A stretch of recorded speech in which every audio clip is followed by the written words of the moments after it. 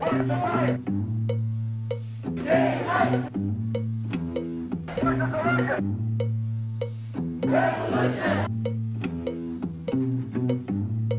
is Queer Histories, Queer Futures, presented by Last Call, a podcast about queer resistance in New Orleans and the people behind the movement. I'm Free For All. And I'm Lane Kaplan Levinson. Hey, Free.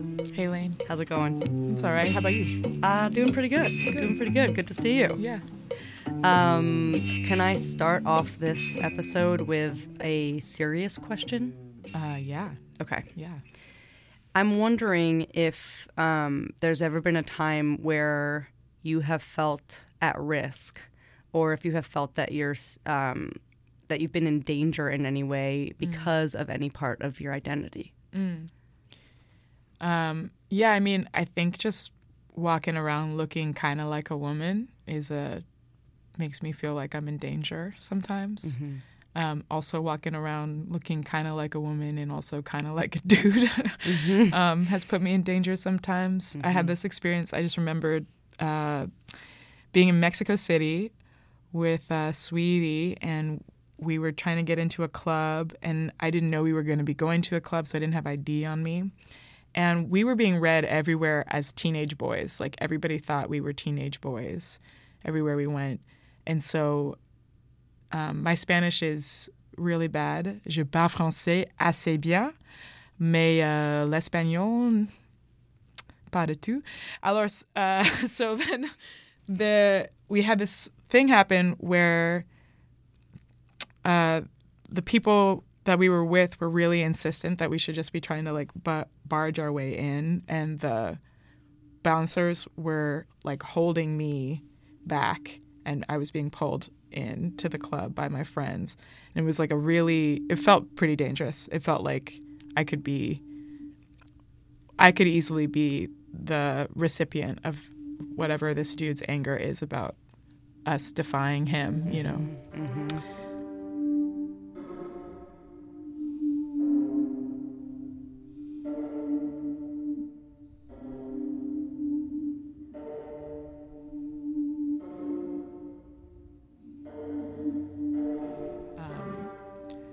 But yeah, that's the most recent example I can come up with. Yeah, which alludes to the fact that there's definitely more than one moment. Yeah. Yeah, for sure. Which I think for a lot of people listening, you all might relate to that. Mm-hmm. Unfortunately, this moment in time where we are today, where, you know, Drag Race is like the most popular show on TV, and Queer Eye Coming Back is like the other most popular show on TV, and all the kids in middle school are non-binary. Yeah. And that's all real and happening and out in the mainstream, and at the same time, you can be beaten for being gay and being Black.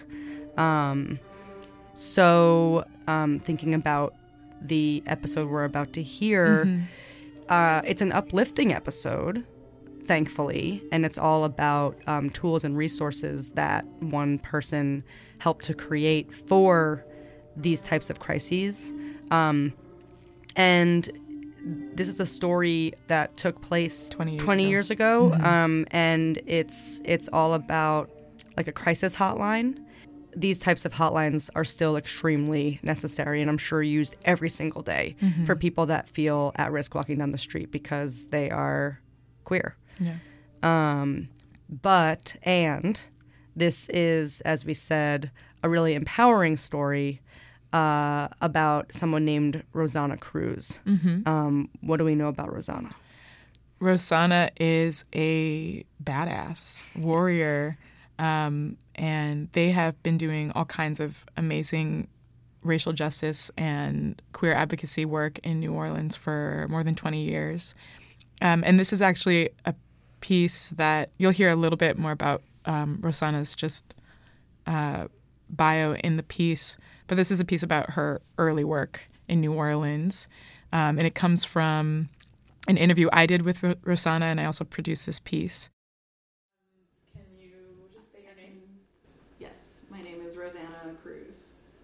I mean, even that question is complicated, right? Like, I'm like, is that my final answer? Yeah, most people know me by Rosanna Cruz, because I anglicize my name for English speakers, and also lots of people try to not anglicize my name and fail miserably.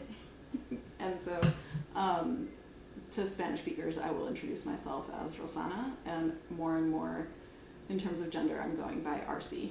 RC.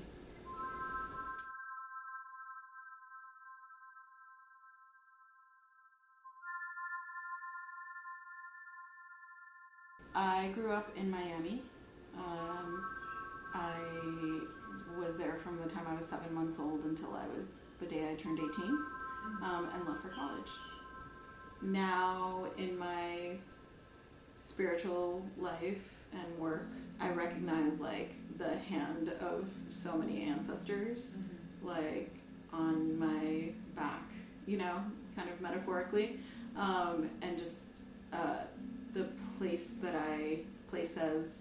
that I have come from are a big part of why I've done the work that I've done. So my parents are both Cuban immigrants. They came to the U.S.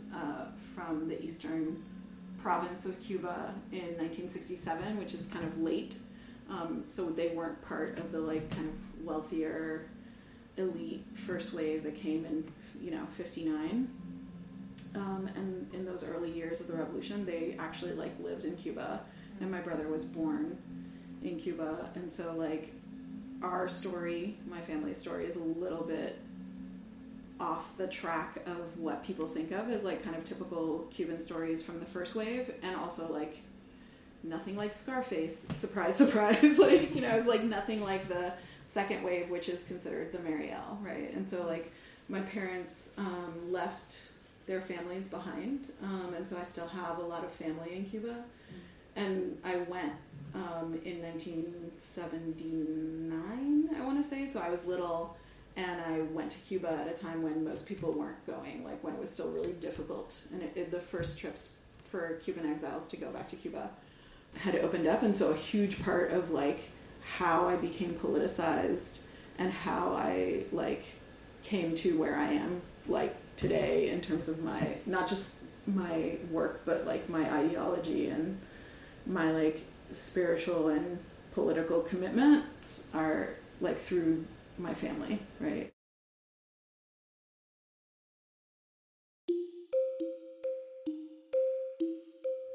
One of my teachers, like, was like, hey, I'm thinking about starting an Amnesty International chapter, and it seems like something you would be super into.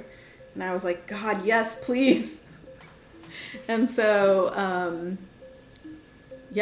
I was the head of the club in high school, and then all through college, I founded the chapter at my college and, like, tried to struggle through with that. And then I applied for a fellowship with the Southern Regional Office right out of college, and I didn't get it. And I was like, I don't care, I'm moving to Atlanta anyway, and I'll figure out a way to work with that office, because they're doing really amazing stuff, and Atlanta is, like, so important as a city in this country's history. And, like, I was really just in college, like, learning about the racial history of this country, which is something that in Miami you don't really get, and certainly not at that time. I think that my race analysis and, like, just growing up in Miami, it's such a head trip. Miami is such an ahistorical city. I feel like spiritually I was, like, very linked to my family's history. And then to be in this city that was so much about, like, looking forward, and just feels, like, full of amnesia, and, like, very image focused, and very, like, concerned with glamour. The word we used to use was plastic, right? It's very plastic. And so, my college experience really informed, like, my desire to have a place in this, like, larger human rights movement, but with a real strong, like, sense of, like, committing to racial justice and liberation for people of color. moving to New Orleans was like actually, and Atlanta to a certain degree too, was like big part of the attraction was just like a place that has a living history. But so when you moved here, you were working for an Amnesty International campaign? I wasn't. You weren't yet. I had finished. You had finished. So okay. I had worked for Amnesty from January of 97 until August. Oh, okay. And then I kind of like had a not lost, actually very found 3-month period where I was just like working service industry and also dancing. And okay. I went and decided to move. That's when I like did the interview. Like also my relationship that I was in Atlanta ended. And so I went and I was like, things in Atlanta are kind of ending. And things in New Orleans, like I was really invested in this place, and like all of the relationships that I had formed here over the period of my campaign work were really important to me, and I just felt so drawn to the city. I couldn't stay away. And so that's when I decided to move. Was fall of 97.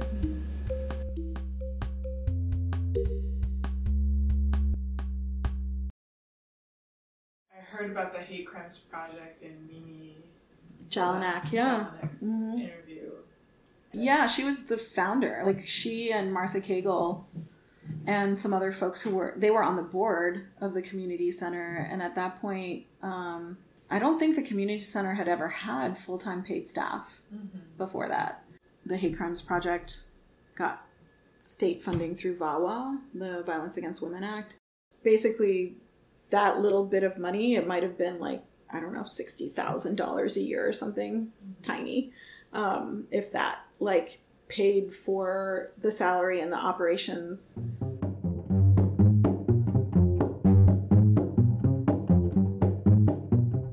It was me full-time, and then Janelle, who was the volunteer coordinator, was part-time staff. And then really the way that the community center kept the doors open was through volunteers, right? Volunteers ran all of the programming, like kept the clubs going. Like, you know, there was like a 30 or 40 something club. There was a youth group. There was a like coming out group.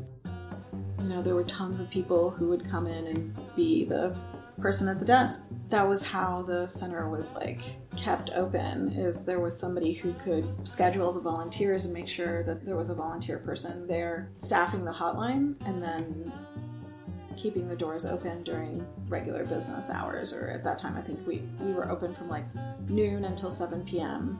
every day. I mean, also people donated tons of other stuff besides their time, right? Like, so it was like a staff of about 40 volunteers. And then there was the building that we were in, which was owned by Nikki and Betty, who were elders in the community who lived half-time on Decatur Street in the French Quarter and half-time in Santa Fe.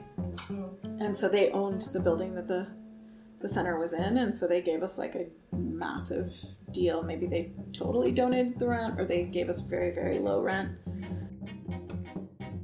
All of the volunteers went through crisis intervention training. So the hotline functioned basically like a way to connect people with resources.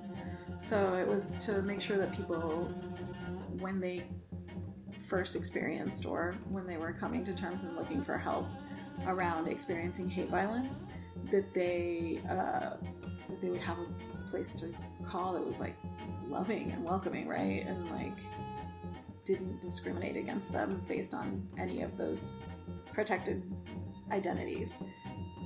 The phone would ring really randomly, and we never knew what it was going to be. And I think that one of the things that I learned early on was like hate violence is just one of many issues that people in all these different communities are experiencing and need help with, right? And so a lot of what it felt like in terms of like staffing, not just the hotline, but the community center, was like, we're living in a really rough time and place, right? And like people need help.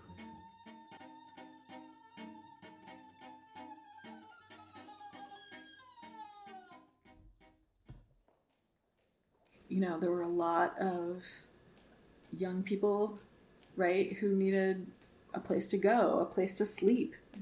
We got a lot of calls about intimate partner violence, right, which was different and complicated and not something that we're super equipped to address.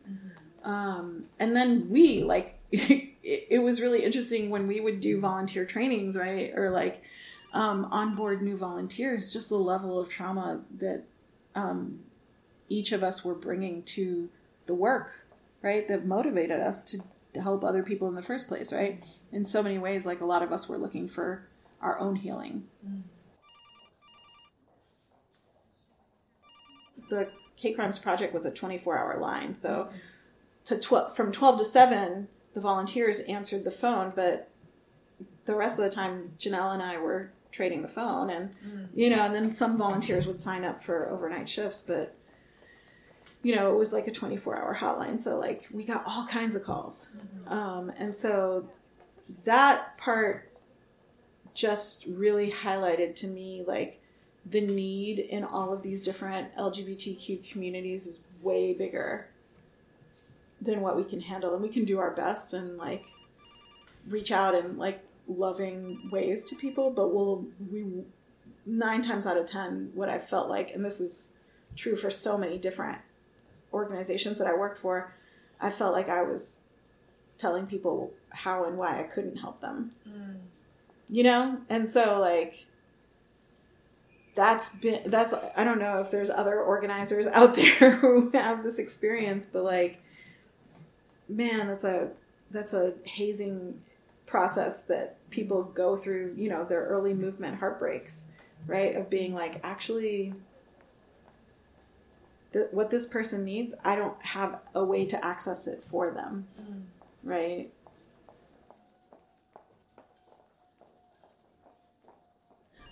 The volunteers kept the hotline for the Hate Crimes Project 24/7, and it wasn't exclusive. Like, unlike a lot of AVP anti-violence projects around the country, like, the Hate Crimes Project here was for every protected community. So it wasn't exclusive to LGBTQ identified folks.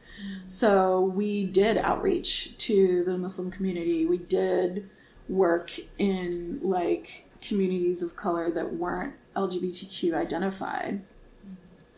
And so in that respect, it was really cool to then go to the National Coalition of Anti-Violence Project gatherings and people be like, wait, what? What are you doing? Because it wasn't the norm at that time, And so just thinking about the fact that it was this ragtag, like tiny, underfunded project that then birthed this like kind of amazing like perspective. It's like a big deal to me, like that I got to be part of that. And then the really intense and ugly demise of it being like so linked to 9/11, right? In this moment where like the people who were involved in the leadership of the community center were really like, I feel like we were torn. There was this group of us that was like, yes, we were like doing the anti-racism training, and we're like, like really thinking about like inclusion and what does it look like to be this like multiracial, like inclusive space that belongs to everybody. And then there's like this weird, like already there had been kind of this funky leadership issue, like, the vestiges of that, like, uptown boys just want to have fun kind of network, which is like moneyed white gay men. Like they were like, we're just not really, like, we just want a place for the cute young boys to go. So if they get kicked out of their house, and we're not really thinking about like, really want to talk about racism.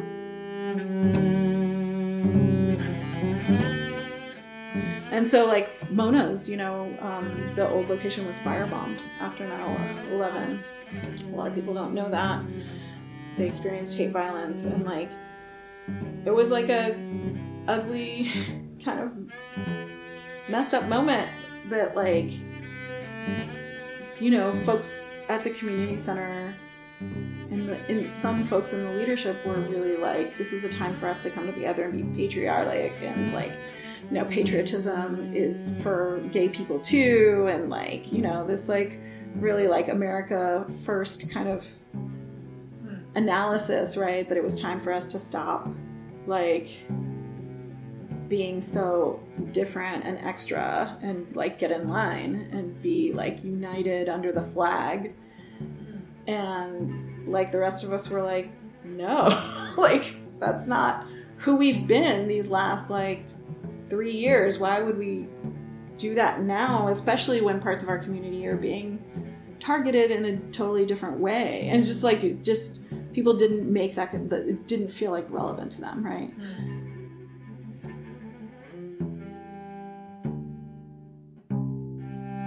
And so the Hate Crimes Project stopped getting funding because, you know, like it wasn't, VAWA wasn't a priority anymore, and like that money didn't get replenished to the Hate Crimes Project, and then things kind of started like dissipating from there. And I left in January of 2002. It was pretty soon after 9/11, January, February.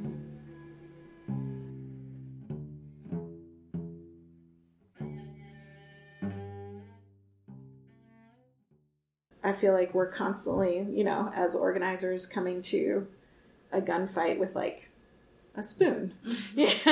Just like, or a hug. Right. In some cases, yeah.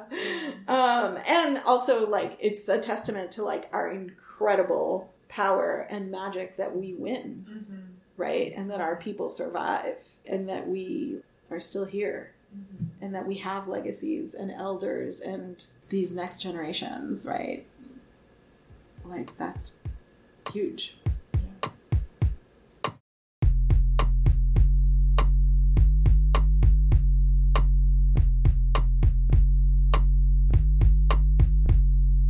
Rossana Cruz has been on the front lines of racial justice and human rights efforts on the local and national scene for more than 20 years. She's held senior leadership positions in two of the most effective grassroots-led organizations in New Orleans, Safe Streets / Strong Communities, and the voice of the ex-offender, VOTE, vote.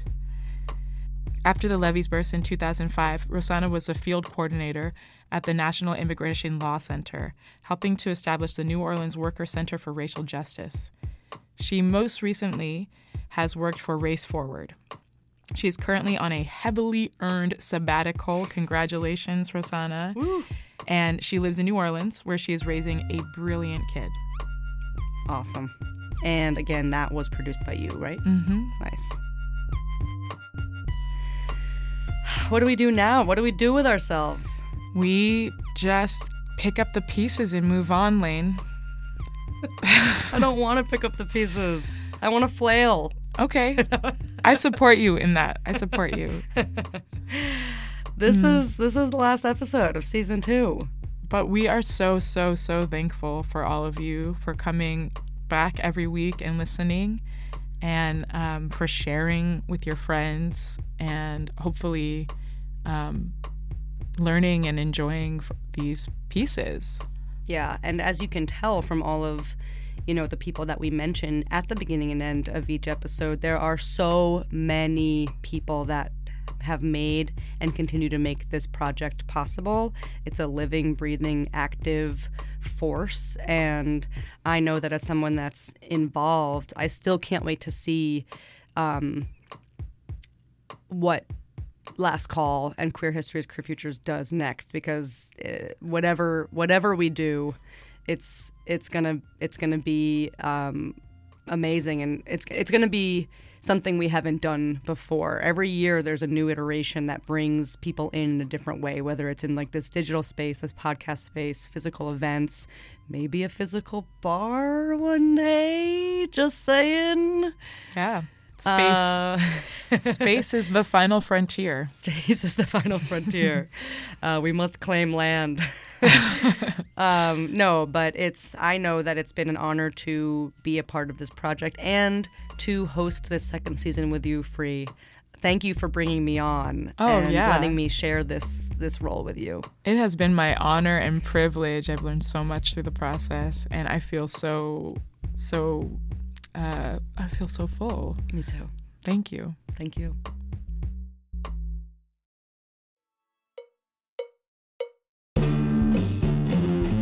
This project was created in partnership with the New Orleans LGBT Center and Alternate Roots through an Alternate Roots Partners in Action grant, and through a network of ensemble theaters Net 10 Exchange Grant. Additional funding from the New Orleans Jazz and Heritage Foundation. Last Call is fiscally sponsored by the National Performance Network. Thank you all for listening, and stay in touch. You can always go to the Last Call website, find us on social media. We will write back to you, you know? And until next time, stay gay.